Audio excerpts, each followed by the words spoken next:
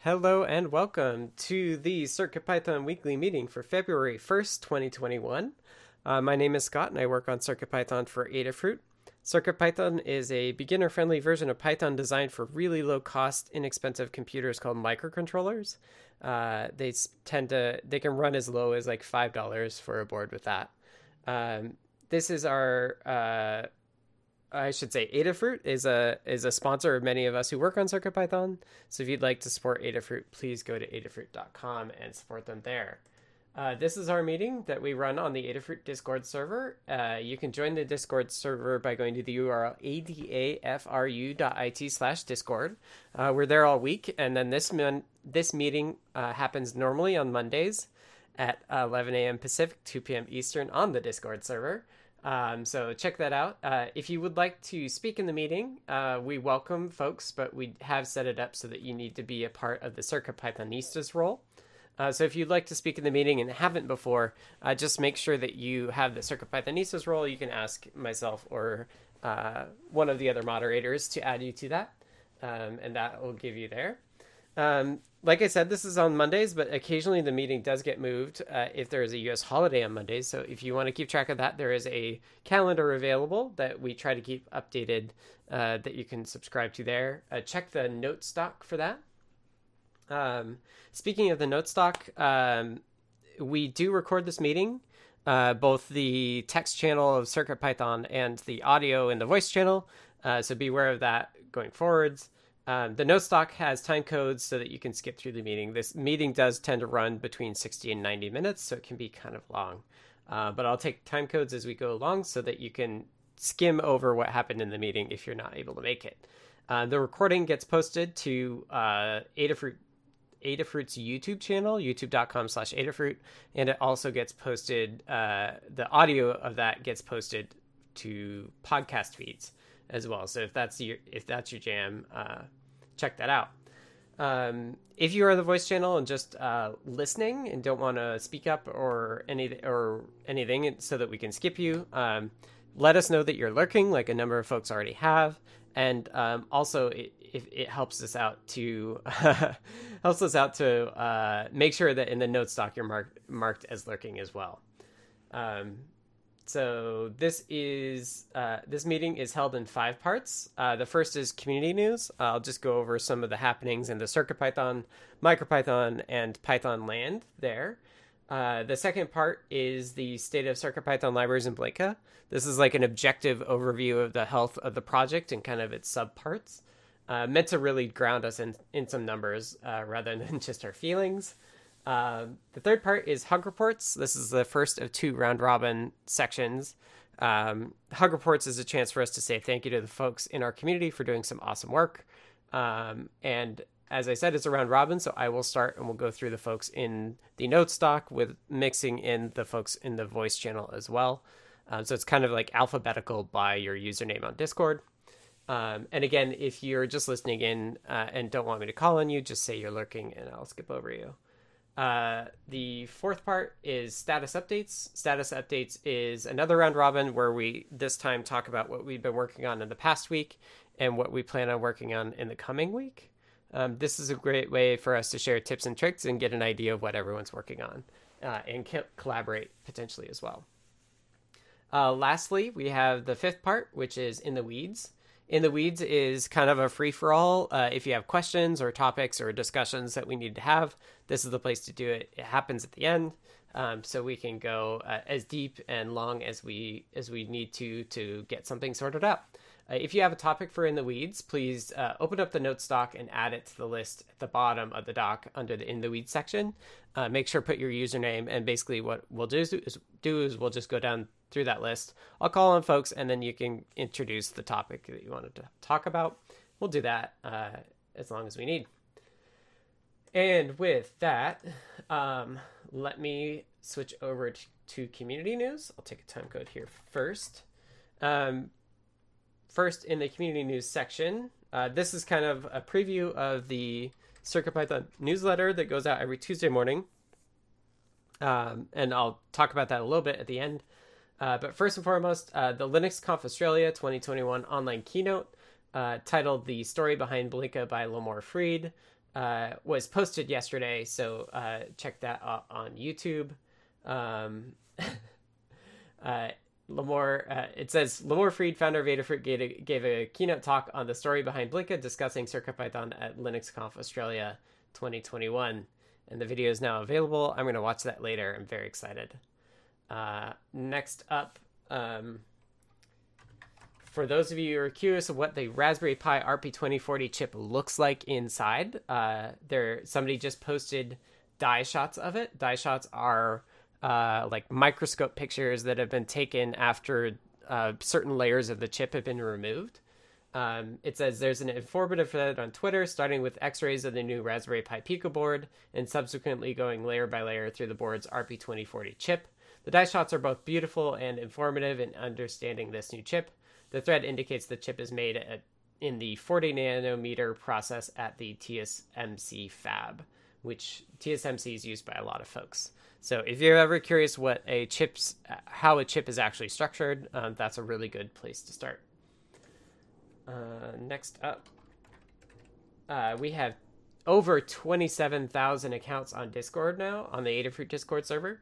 The Adafruit Discord community, where we do all our CircuitPython development in the open, reached over 27,000 humans. Thank you. Adafruit believes Discord offers a unique way for CircuitPython folks to connect. Join today by going to the URL adafru.it/discord. Next. Pip updates. Pip is the package installer for Python. Pip installs packages from the Python package index. A late January update introduced two important changes. Support for Python 2 has been removed, and also support for Python 3.5 has been removed as well. Check out the pip.pypa.io for news on that. And lastly, a reminder that the CircuitPython Weekly newsletter is a CircuitPython community-run newsletter emailed every Tuesday. The complete archives are available at adafruitdaily.com/category/CircuitPython. It highlights the latest Python on hardware-related news from around the web, including CircuitPython, Python, and MicroPython developments. To contribute your own news or projects, edit next week's news draft at the github.com/adafruit/CircuitPython-weekly-newsletter in the drafts folder there. You can submit a pull request with the changes. If that's a bit too daunting for you, please tag @Ann_engineer on Twitter or email annb@adafruit.com. That's ANNE _engineer and ANNEB@adafruit.com. And thanks to Ann for putting the newsletter together this week and every week. Okay, next up. State of CircuitPython libraries in Blinka. This is a chance for us to take an objective view of the health of CircuitPython broadly. So I will start overall, and then we'll go into the individual pieces. So overall, we had 48 pull requests merged from 29 different authors. So thank you to all of our authors. It's awesome to see so many folks involved. I'll just skim here and see if the names I don't recognize are MW46D, R. Pavlik, Rodrigo Argumedo,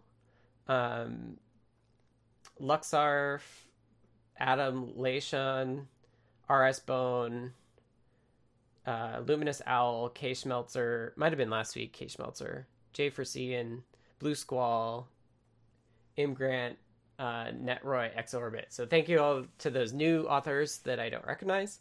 We had 12 reviewers, so thank you to all 12 of those reviewers for making those pull requests happen. As always, we're looking for reviewers because the more reviewers we have, the more pull requests we can review. So if you want to get started and help reviewing, let us know. We'd love to help you get going doing reviews. Last up, issue-wise overalls, we had 29 closed issues by 12 people and 31 open by 24 people. So we're seeing a lot of activity. We're net one more open, but that's okay. We're definitely in the ballpark, so we're keeping up, and so keep that up, everyone. That's awesome news. All right, I think I'm cruising. For the core, We had 7 pull requests merged from 5 different authors. Netroy and Xorbit are new in that group. And we had 4 reviewers, so thank you to our reviewers. We currently have, as when these stats were pulled, 17 open pull requests. And it does look like a bulk of those, let's see, there's 1, 2, 3, 4, 5, 6, 7, 8 that are less than 10 days old. So we're kind of about half and half. We should definitely take a look at those older PRs and make sure that that they're being progressed. And if they're not, we can either close them or we can merge them if they're ready. Issue-wise, we had 5 closed issues by 3 people and 11 open by 10 people for 396 open issues. We do tend to be growing a little bit on our issues on the core.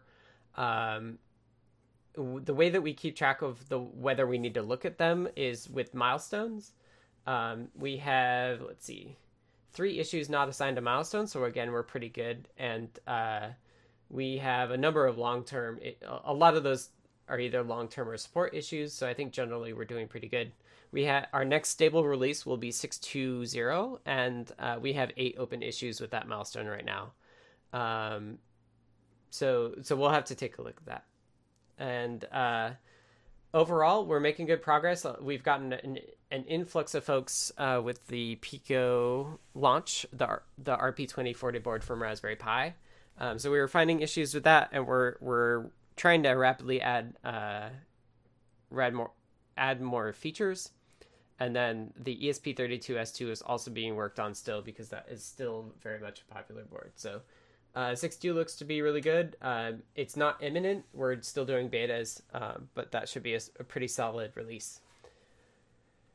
And with that, let's kick it over to Kattni for libraries.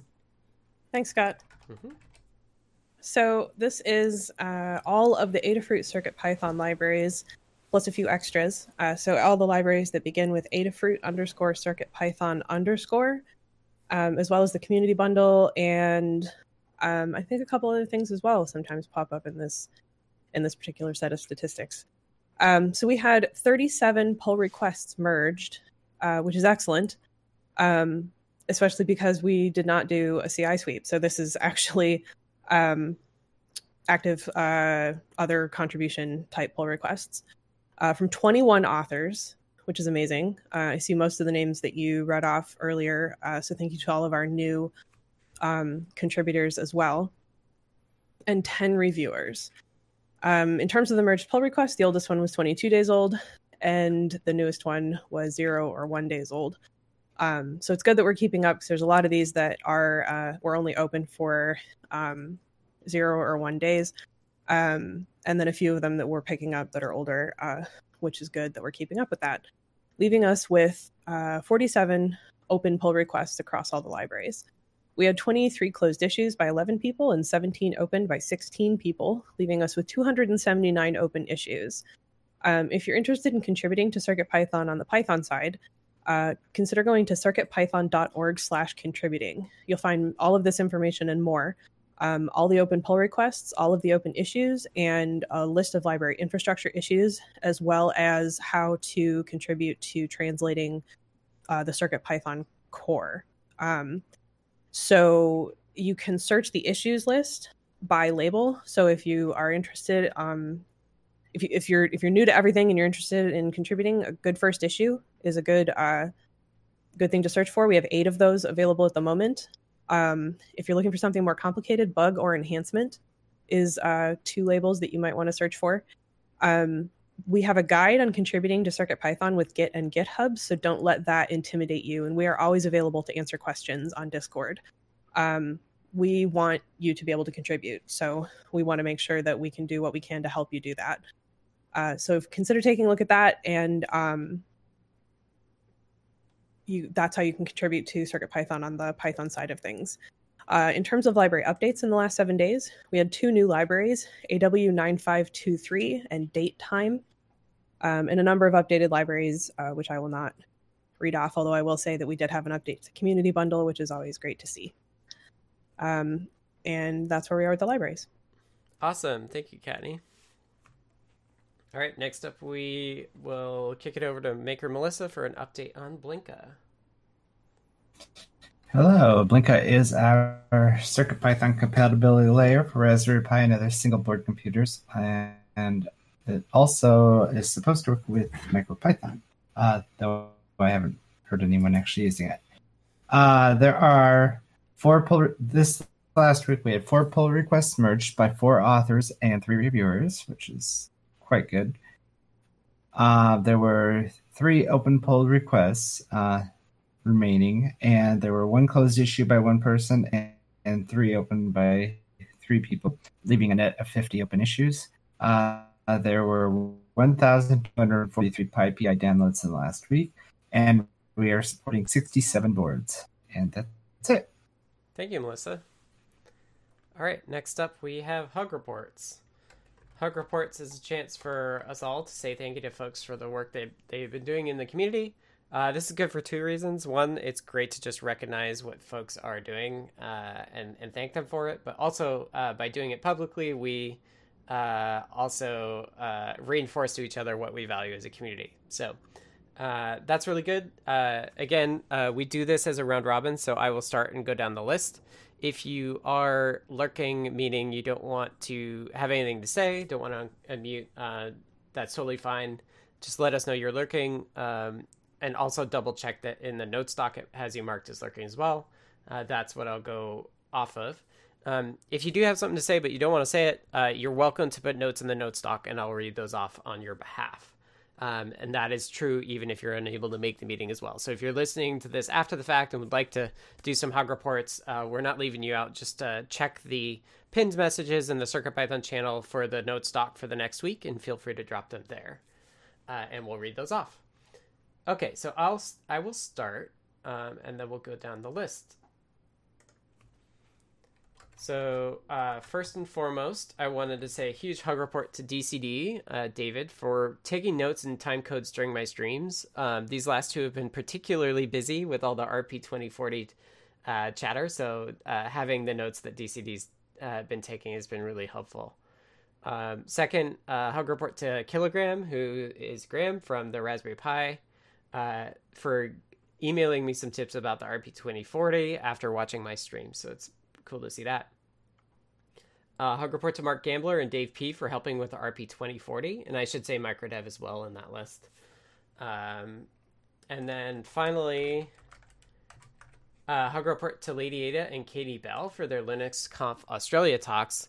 Dan just got Katie on my radar, so thanks to Dan as well. Katie is doing some exploratory code editor design, which is really, really cool, and a lot of what I was thinking about with the Glider app stuff. So I encourage everybody to, I'll post this link, to watch this. I watched it last night. It's very, very intriguing, and Katie's doing a lot of thinking on that, so it's really awesome.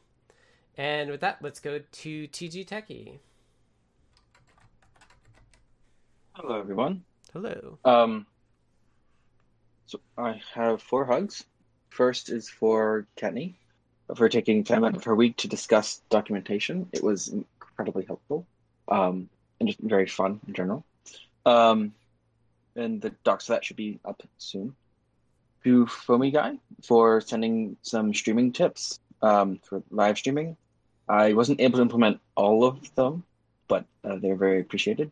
To Mango, who helped run the live stream, doing OBS magic, or whatever the dark secrets one has to use for that. And to anyone who tuned into my live stream this week, for putting up with the poor audio and visual quality. I promise the next one will be better. Awesome. Thank you, TG Techie, and congrats on starting to stream. Thank you. All right, next up we have notes from Brent. Brent says, a hug report to Maker Melissa for testing the ESP32S2 Mini MQTT. Hug report to Hierophect for the ESP32S2 socket fixes. And a hug report to Stargirl for an awesome embedded.fm interview. Learned a lot about synths, I believe is what Brent meant. And definitely check that out if you haven't listened to that embedded FM. I recommend it as well. Next up, we have a group hug from Charles Burniford, and we'll go to Dan. I just want to give a group hug, selective group hug, I guess. Everybody who's trying out the betas and testing things that has changed, Jerry in particular, and many other people who've tried ERP 2040 port and have filed issues or brought things up in Discord. It's very helpful. Thank you. Thanks, Dan. Okay, next up we have notes from David Gloud, who says, hug report to Kattni for the code for the Pico guide, and hug report to myself, Tan Newt, for the Pico stream and development. And next up we have Foamy Guy. Alrighty. This week, a couple hugs to Paint Your Dragon and Jeff for working on RGB matrices inside the Protomatter library to be able to chain those vertically and up to 4. That's some really neat stuff going on there. So really appreciate both of their work on that. To GitHub user Podesta 202020 has done some reviews on a couple of my PRs the last few weeks. To Nerodoc for always has been given a bunch of great help in Discord. I've seen them in the help with channel for a while now, and just joined the CircuitPython helpers. So a hug there. And couple more to TG Techie for the interesting stream over the weekend on their GUI framework. I enjoyed that. And then lastly to Kmatch 98 wrote really nice proposals out for the new layouts library and some really sweet graphics to go along with it that illustrate really well how some of the different mechanics inside their work. So huge thanks there. Awesome. Thank you, Foamy Guy. All right, next up is Hierophect.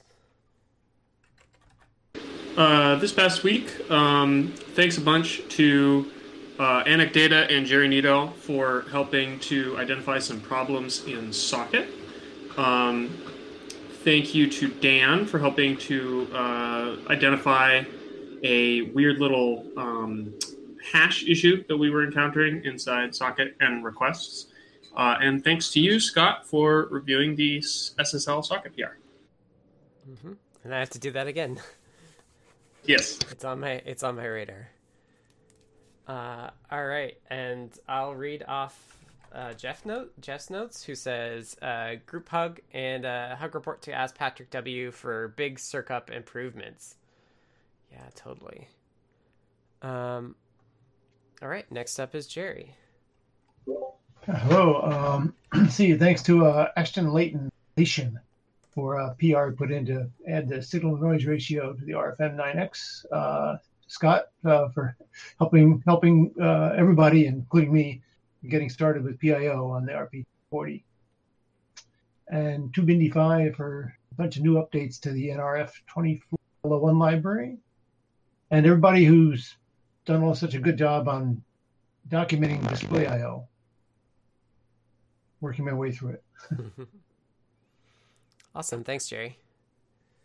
All right, next up we have Kattni. All right, I have a bunch of hugs today.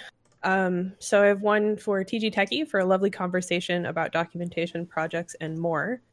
To Foamy Guy for getting a PR into the new Display.io layout library and replying on the suggestions issue I filed.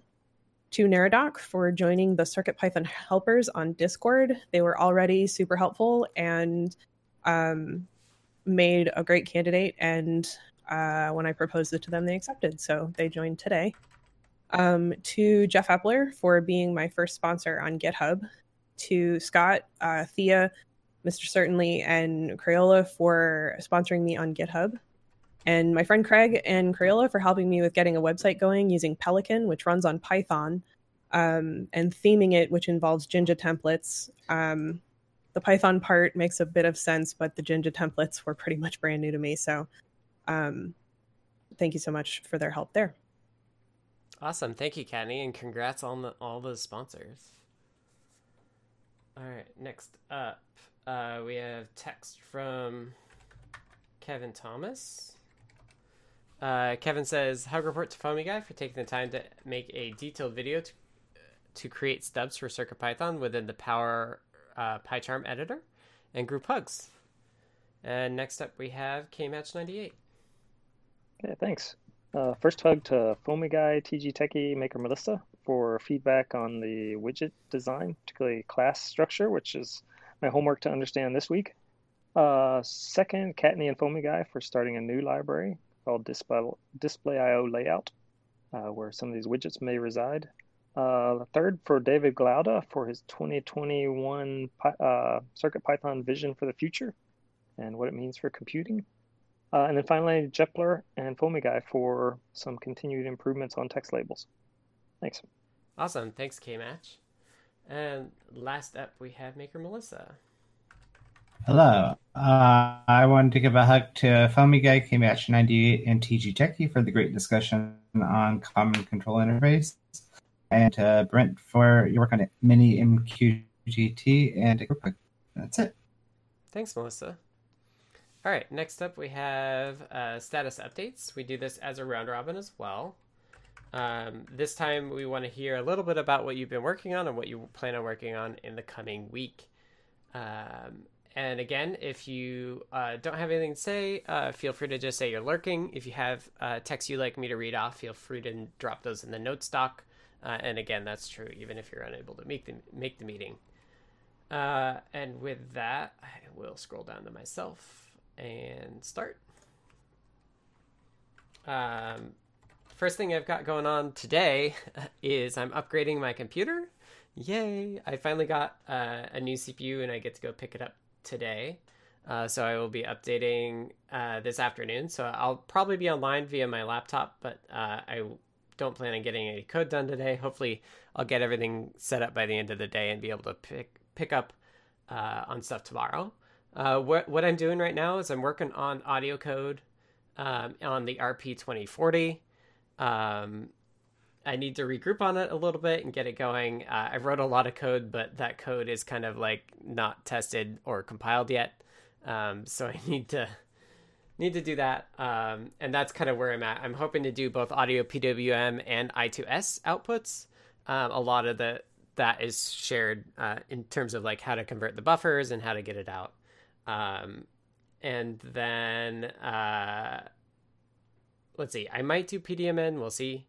And then I also wanted to just say, for those of you who've been liking the RP2040, Graham, who works for Raspberry Pi, emailed me yesterday or this weekend just to point out that there is an interpolator on the RP2040, which is actually could be very useful for the sample conversion to the output formats. So if you're want to look at some neat things that the RP2040 can do, I suggest looking at the interpolator. I didn't quite keep track of where it was, but if you're looking for it, it's in the SIO peripheral. So in the datasheet, it's under the system description SIO section, which is pretty neat. You can basically set it up to say, like, when I give you a number, do this math, like this shift, this mask, and this addition all on it in a single cycle, which is pretty dang interesting. So yeah, I'm hoping to use that with the audio stuff that I'm doing. And I'm in Audio Land right now. Next up, let's kick it over to TG Techie.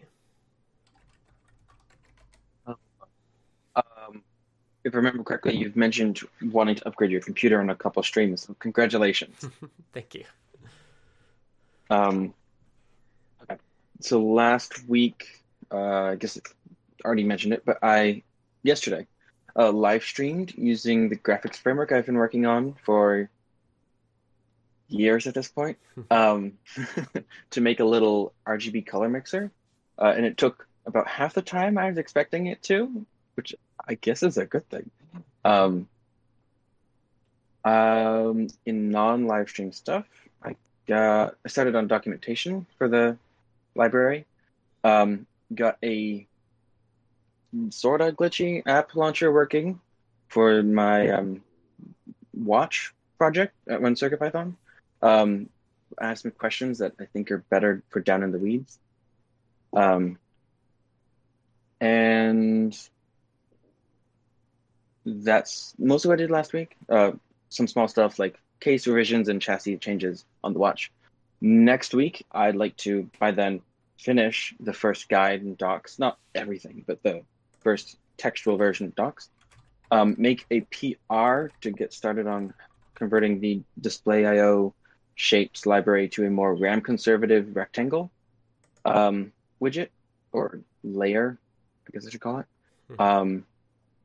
Start on a universal CircuitPython driver for the graphical framework because right now there's just one hard coded for the watch and one hard coded for the PyPortal. And I want to try out Kmatch 98's toggle widget, which looks really cool. And that's it. Awesome. Thank you, TG Techie. And I think that first in the weeds is from you, so I just double check. Oh, yes, it is. Too. Sorry. No worries. Oh. All right, next up, I have notes from Brent. Brent says the CircuitPython datetime library is released. It is a subset of the CPython datetime library. For those of you who don't know, this is really makes it a whole lot easier to do computations between dates and stuff. So if you're doing that, check it out. The time stuff that was in CircuitPython already is like super limited.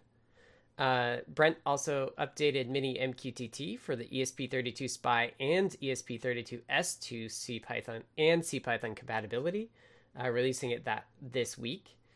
He is back to school, which means less time to work on CircuitPython, but I'll be around and helping in any capacity I can.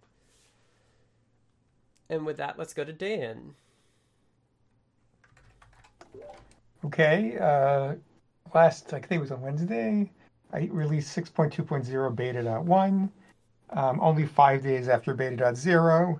We're still having lots of stuff coming through, so we'll probably have another beta quite soon with more fixes of various kinds, fixes and additions. And there's been a lot of reviewing and troubleshooting to do on Discord and in GitHub, so I've been doing a lot of that. New issues come up, and then we have to fix them. As Lucian mentioned, there was this really confusing bug having to do with objects kind of disappearing out from under you or something in the sockets library, and we figured out that it had to do with hashes not being immutable, which they have to be. So that's going to get fixed. And meanwhile, I've been starting to work on the secondary CDC channel implementation, which will be a byte stream oriented thing that you can talk to over. It'll be in addition to the REPL, and so it doesn't interfere with the REPL. So you can have a program on a host computer, exchange data with the board, and it'll have a channel exclusively dedicated to that, like using USB to serial converter or something like that. So I'm working on that. Okay. Yeah, so for folks who don't know, the CDC is the term that's used on USB side, but it's basically a serial line. So it's just like, think of it as a UART, but over USB. CDC is like the particular protocol that is spoken over the USB connection. Yeah, it's actually ridiculously complicated for what it is. Yeah, it has like origins and like modems, I think. Right, modems, and there are other CDCs that could be like any other kind of serial communication. Yeah. So it's very odd. Yeah, it's weird. But yeah, it's basically a UART. Okay, next up we have notes from David Cloud, who says, for PIO Pico RP2040, killing my first Pico, either DOA or it's my soldering. Testing traditional NeoPixel and PIO NeoPixel in the Pico. And also trying to implement Blink or similar in PIO. Note that NeoPixel write on the Pico is implemented with the PIO, so if you're comparing the two, you might not see a lot of difference. Non-CircuitPython related, David's been playing a lot of Shenzhen IO, which is a game I mentioned on my stream because it involves programming very basic microcontroller-y sorts of things. All right, next up we have Foamy Guy.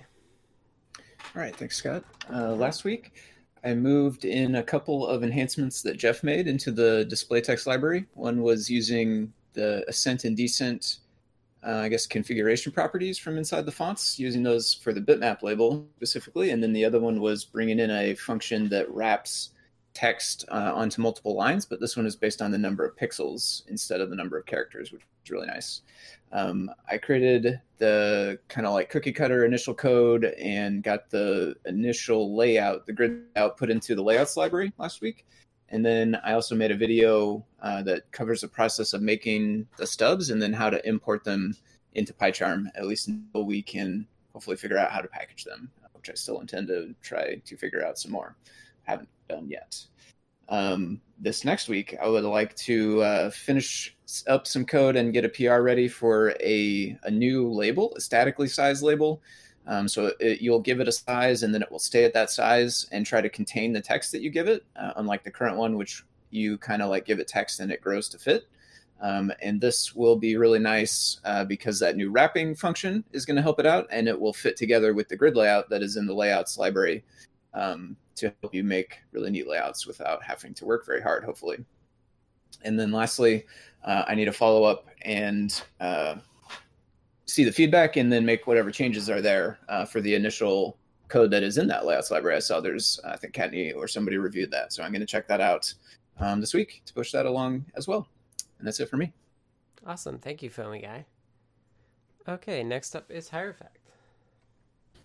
Alrighty, this past week, I dug into some problems with the requests library, or rather the connection between the requests library and the socket module, which turned out to be all over the place. There were like 4 different overlapping issues that were all different. So it took a little while to ease them all out, but we got them. Thanks again, Dan, for helping me pin down the hash-related issue, which I didn't know what the heck that was, because I'm a little bit less experienced on the Python end still. But I also fixed out a issue in socket related to timeouts, and we pushed that up in terms of it's been merged already as opposed to the SSL socket, which is still in the review process. I got set up for low power. I got my new Monsoon power monitor, which should help out with fixing some older stuff with ESP32 and any other low power issues. And I got to try out the software for that, and so that's all set up. And I fixed some ongoing issues with the SSL socket PR, which is still in the review stages and has needed a little bit of upkeep every step of the way as it gets interrupted by merges and that kind of thing. This week, I'll be taking a break from socket, finally, to fix an old STM32 I2C issue, which has been on my to-do list for much too long for how serious of an issue it is. And I'll be checking out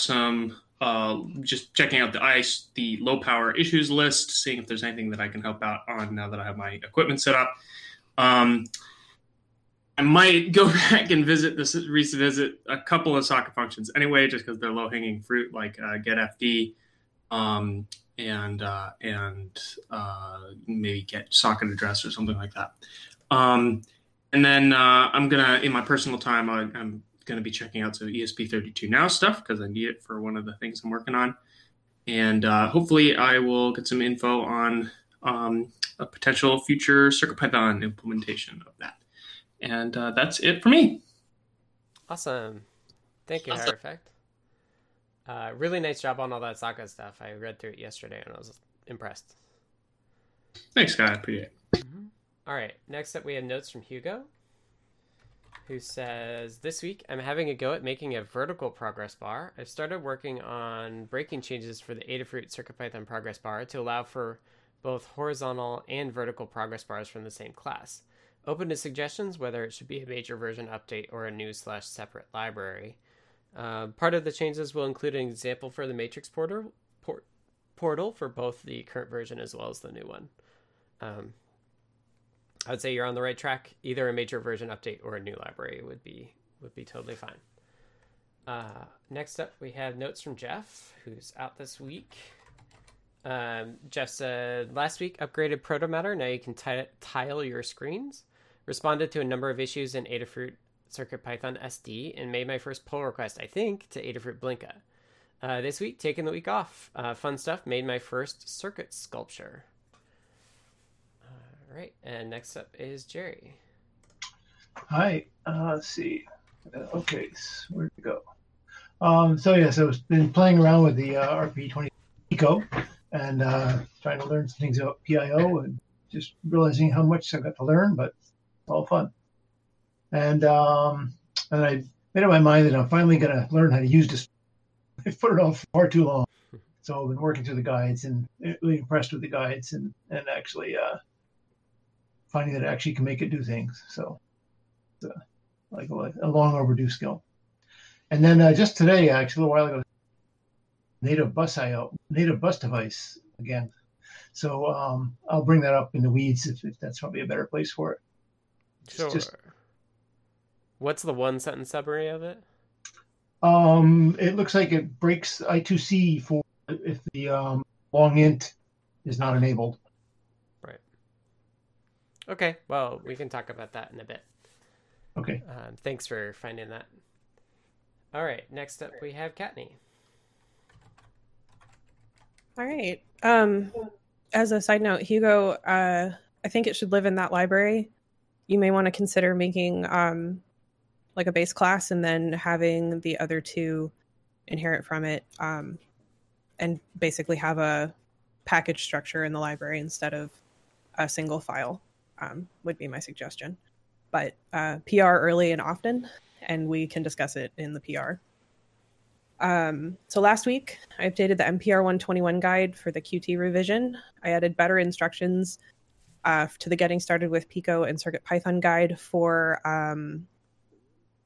how to get into the bootloader, because one of our own was having issues with it. So I tested, and you can just continue to hold down the button until the bootloader appears. So I updated the instructions to suggest that instead of just pressing it. I added the code files for the Getting Started with CircuitPython, Getting Started with Pico on CircuitPython guide has a bunch of other content that we are still working on. So I uploaded all the code for that content to the learning guide repo on GitHub. I created the Adafruit CircuitPython display.io layout library, verified and merged a Circuit Playground PR that someone put in to add the ability to configure tap. Tap can be super finicky, so it made a lot of sense. And it didn't, it still fits with Circuit Playground Express on all the languages, so it's fine. Cleaned out some deprecated code from the Circuit Playground library that was still in there from CircuitPython 5x, I think, or maybe even 4x, I don't remember. But that's gone. And started the SpyFlash SD card guide. We have a new board out that is, it's SpyFlash, but it's actually an SD card. It's super nifty, works with the SD card libraries. So you just wire it up on SPI and then use the SD card library with it. This morning, I embedded all the code files from the Learn repo into the Getting Started with Pico guide, tested the rest of the code from the guide, everything works, and added Neradoc on Discord to the CircuitPython helpers role, which is excellent. This week, finish up the SpyFlash SD card guide. Basically, it's going to have wiring diagrams for CircuitPython and Arduino, and then link to the SD card guides for each. There's not going to be a whole lot of information in that guide because we already wrote guides that cover it. I'm going to be updating the Welcome to CircuitPython guide with two things that I added to the Getting Started with Pico guide, which is one about the CircuitPython file system use, and two, what happens when your code is done. What does CircuitPython do when your code is done running? There are two concepts that we covered in the Pico guide, and they really should be in the Welcome guide as well. So I'll be adding those. And then I'm going to add a page to the CircuitPython Essentials guide on how to use board in terms of import board and then doing dir board to figure out what pins are available to you. And then also how to use help modules from the REPL to figure out what modules are available in CircuitPython. We have new boards coming out with different pin names. Then they're not all D12 and A2 and so on anymore. We've got GP15 and whatever else. And so we're getting folks wondering, how do I know what's built into CircuitPython for this board? How do I know what's available? How do I know what pins are available? And we don't have a guide page for it, but we will soon. And then the SHT40 is a upcoming board, and I'm going to be starting the guide for that as well. On a personal note, my GitHub sponsorship profile is live. Scott linked that earlier.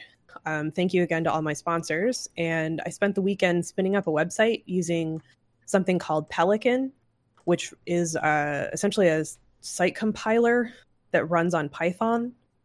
And I managed to figure out editing a theme, which is starting to look like something like what I want. It's been a lot of trial and error for me in terms of editing it, because it uses Jinja templates, which essentially look like HTML, but they've got a lot of extra template-y stuff in them. So it uses CSS and so on, and it's been decades since I used HTML or CSS. So I have a general idea of what's going on, but it's all very much different now. So hopefully I'll get that up, and I intend to start trying to post stuff on, documentation, community building, that sort of stuff. But first I actually need to get the site up. So working on that, and that's where I'm at. Awesome. Thank you, Kattni. All right. Next up, we have KMatch98. Okay, thanks, Scott. Last week, I finished a PR for Parallel Bus on the ESP32S2, and that supports fast drawing to displays over a parallel connection, which is, I think, only used on the PyPortal right now, but it's a fast way of drawing stuff on the screen. I started a first widget to try and understand what are the common features of that. So it's a sliding switch that you can at least see in the show and tell. I showed a demo of that. But really it was guiding me towards what are the standard parameters for widgets. And so I proposed a list there, and that's in the display.io_layout library. There's an issue located there. Next is to figure out how to better classify my first widget. Basically wrote it as one big chunk of code, but how best to fit it in something that's more manageable and reusable code with a few new classes that some of the folks proposed.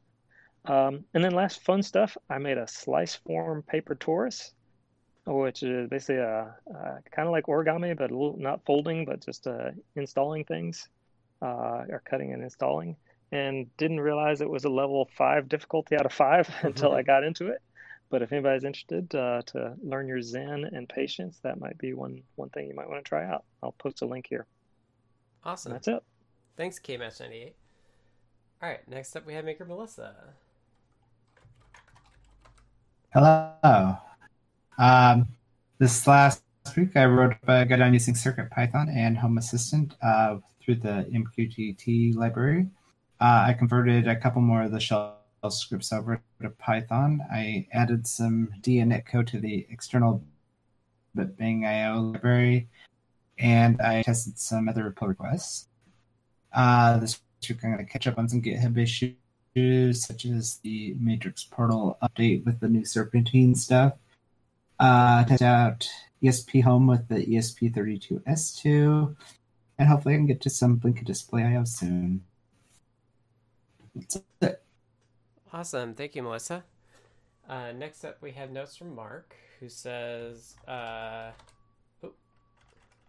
place. Somebody else's cursor's there. Mark is working on adding display.io.parallelbus support to the RP2040, waiting on a display to arrive Tuesday to test it. And that's it. Thank you, everybody, for doing status updates. Next up, we have In the Weeds. In the Weeds is a section where we take a time code first, and then we talk.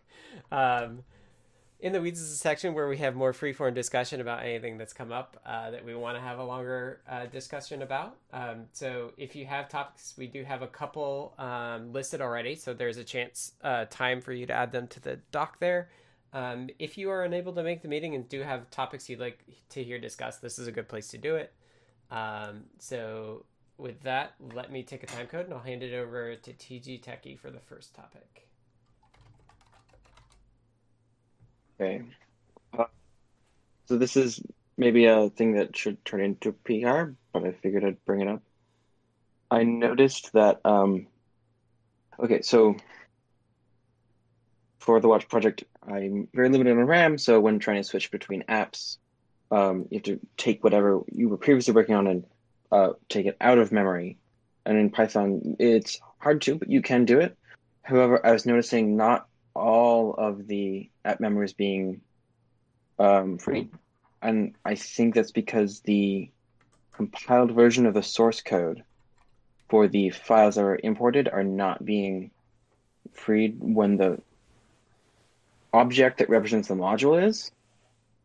I was curious if that is intentional or just because it's not an expected use case and there's no mechanism for freeing compiled files, or if it's a bug. So I don't think it's the compiled bytecode. I suspect that is actually being freed because functions as they're imported are saved as separate things. Generally, unloading modules is not something we support. My guess as to why it's not freeing everything is actually the strings. So all of the names of all of the variables in your functions, for example, will be interned, quote unquote, interned into the QString tables. Basically, they get saved into some separate tables, and then they're referenced based on the index into that table. And that's, I suspect, that's the bit that's not being freed, is like the growth of the QString tables that are caused by an import. What I would say is you should really look at, there's a pending PR that needs to be somebody needs to pick it up and finish it. That Christian started, that allows you to just say like, next time run this file and restart. And I think that's a much better way to switch between apps, because that means the apps will start independently of one another. I don't know the PR number off the top of my head, but that's really, I think, the direction that you want to go. Do you have a keyword or two or milestone besides enhancement? I mean, look at pull requests. It's Okay. 3454. Let me copy the link. Like, this is really, I think, what you need. And Christian was working on it for the Radimir's handheld game thingy micro game. So like, it's a way, it was designed to be able to like switch different games in a gaming handheld. Sure. So I think it's doing, pretty much what you want as well. And the way that Christian set it up is like, you can set like, oh, if this file errors, do run this other thing next, or like have different behavior based on like how it exits, which I think could be handy. Thank you. I'll take a look. Christian also has a pending PR that saves the exception output. So if an exception does happen, it will actually save the string of the traceback, so that like the next thing that runs can actually like do something with it, which is probably handy too. Another orthogonal thing that could be possibilities that you know about sleep memory, which is an area of RAM that's preserved across resets, across sleeps. And so if there were something like that for not even with respect to sleeping, if there was just some persistent storage that what didn't get lost after a reset, then and that wasn't flash because you'd burn it out, then that could also be used to change state. So that's another possibility. But I think that, which code.py to run is sort of a more straightforward way. But the other way could also be a way of remembering some state across resets. Right. So you would say, oh, like, here's what I want to do next, and then reset the VM. And then the first thing you do next is you read that to see if you're doing something else. One last question. Mm-hmm. So the names of things are passed by indexes. Does that mean the compiled files don't have those indexes ahead of time? Right. Or the MPY files, they have the string and they have an index, but when they're imported, the indexes get changed to like the global index. Yeah, there's no patching the The bytecode. pre-assembled on the end. Oh, patching the bytecode? I think so. Oh, that's so cool. Okay. Yeah, so Thank you. the reason that there's all this mechanics about QString, and the goal is to only import a string once, or only keep one copy of a string. And then what you can do is, because it's not a pointer, it means that you can actually point it, or you can actually store it in a pointer.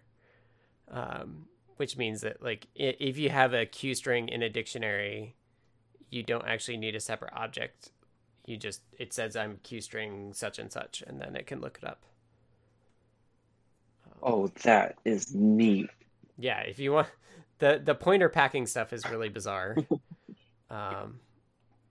Like, MicroPython does it for small numbers as well. So, like, if your number is like less than 30 bits, it will just it abuses the pointer to save it in the pointer value itself, which That's really neat. generally works pretty well, but it's kind of confusing sometimes. Okay. Is that it? Did you get? That's it for me. Awesome. Thank you. All right, let's go to Jerry. Okay, so this is a good example of stumbling across something because a question came up in Discord. Somebody asked a question about hollowing and trying to do something with it, so I dug mine out and decided to update it and answer the question. It had to do with rebooting it, his reset button, it turns out. But while I had it, I figured, oh, gee, I'll try some of the basic stuff on it after I updated it, make sure it worked. And lo and behold, I went to just read the onboard accelerometer, the list3dh, and it gave me an error which said small int overflow when it was trying to instantiate the I2C bus. It hadn't even gotten into the code. It just failed when it tried to initialize the bus. So I thought about it a little bit and reported it as an error in the list or an issue in the list library. And then actually Lady Ada suggested digging into it a little bit. So I dug a little more and tried it on a Qt Py. It worked fine. So I sort of then thought, well, gee, maybe it has something to do with the fact that the long integer, that's the one difference, is the long integers are disabled in the in that library. So first thing I tried was building it with the long integers enabled. And that worked, but it ran out of flash, so I had to take something else out. Right. So I thought, well, at least I'm onto something here. And then I thought, well, why is that new? And I looked around, and the long integer stuff was done about 6 months ago. But then it sort of thought, oh, something that's been done more recently is to switch over a native bus device. So I decided to just try taking that out, and lo and behold, the problem went away. So, and then I've started looking into the bus device code, but I'm not that familiar with it. But there is some stuff in there that's potentially using some 64-bit integers to pass the result of the bus device back. So maybe that's a new change that wasn't done in the library. Right. I am actually here now. There is a few cases where it calls MP object new int from ULL. Yep. And I wonder if something with that doesn't work. Yeah, I imagine if the number's larger than 30 bits, then it would throw this exception. I haven't looked at the long int support though, so I'm not quite sure how it might affect it. I can try disabling it from my build, and I should probably be able to see where it's crashing. Okay. Yeah. So I assume this will affect any of the boards that don't have the long int enabled, but I only tried it on the Halloween. The older Halloween? Which one? The M0 Halloween okay. has that explicitly turned off, and so do a lot of the small boards. Right. But yeah, I can poke at that. It shouldn't be too hard to disable them. What's that? I was just going to say it shouldn't be too hard for me just to make a build with it disabled and test it. Yep. Okay. I mean, why are we getting a number that's higher than that? Yeah. Probably because I just used the convert or make an object from a long, because it was just taking whatever input from the Python level. In other words, it's probably me not knowing better. Okay. I wonder if the make the object function is smart enough to be like, is the number low enough that I could actually do it, or it's just blanket, like if you call this when this is off, then it throws this regardless. Yeah, that's what I'm suspecting. Yeah. So if you do want to try to debug this with a debugger, the approach that I would take is find where this exception's thrown and just put an ASM breakpoint in it. Although I don't think that works with ASM breakpoint. Doesn't work with SAMD21s. I think that's a Cortex M4 thing. You could also... I can also just try hard coding a device address in, and so instead of using the convert, I can just I got an idea. Yeah, there's also MP obj new small int or something if you know that the number is lower. Yeah, and for a device address, I might be able to just convert it to that because those can only be 1 byte. Yeah, the max number you're going to get on I2C is there's actually a 10-bit addressing mode as well as 7, but I think we only ever use the 7-bit addressing. So yeah, that sounds good. I don't think it'll be that difficult to. I'm staring at the function I think is doing it right now, so. All right. I'll just need time later to look at it. Well, sorry about that. Thanks, though. No, that's my fault. Mark, I'll assign it to you, and if you don't have time to look this week, let me know and we'll do that. I think this would be good to just get in the next beta. Yeah, I should have time in the next couple nights. Okay. Yeah, I don't want to impose stuff on you, but no, totally got just it. let me know if you don't have the cycles, and we'll pick it up. Sounds good. Awesome. Well, thank you for doing that. The other thing I'm aware of is the SD card library doesn't work with the native SPI device because it doesn't have the .spy property, which SD card uses so that it can clock the card without setting the chip select high. And so I'm just going to add it. I should be able to just knock it out today. But basically just adding an accessor that lets you get the underlying SPI object back. All right. I'm excited to get that all checked in. I think people will like it. Okay, and that's been the CircuitPython Weekly for February 1st, 2021. Thank you all for taking the time out of your schedules to join this community and chat with us about what you're working on and all the CircuitPython-y things. I just want to reiterate that a number of us, not everyone, but a number of us are supported by Adafruit to work on CircuitPython. Some of us full-time, so please support them by purchasing from the Adafruit shop at adafruit.com. This meeting has been recorded, so it will be posted shortly on YouTube at youtube.com/Adafruit. And then we strip the audio out of that and push it to podcast services as well. So check that out. We gave a preview of the contents of the Python for Microcontrollers newsletter. So if you want to subscribe to that, you can go to adafruitdaily.com. That goes out every Tuesday morning. The next meeting, I think, is... Let me double check my schedule. Next week's meeting is next week at the same time, Monday, 11 a.m. Pacific, 2 p.m. Eastern. The week after, so 2 weeks from now, it will be different, so beware of that. So yeah, next week normal. The week after will be on Tuesday instead of Monday. This meeting is held on the Adafruit Discord server, which you can go join by going to the URL adafru.it/discord. If you want to participate, speak up, you'll need to be a CircuitPythonista, so ask us to add that role to you.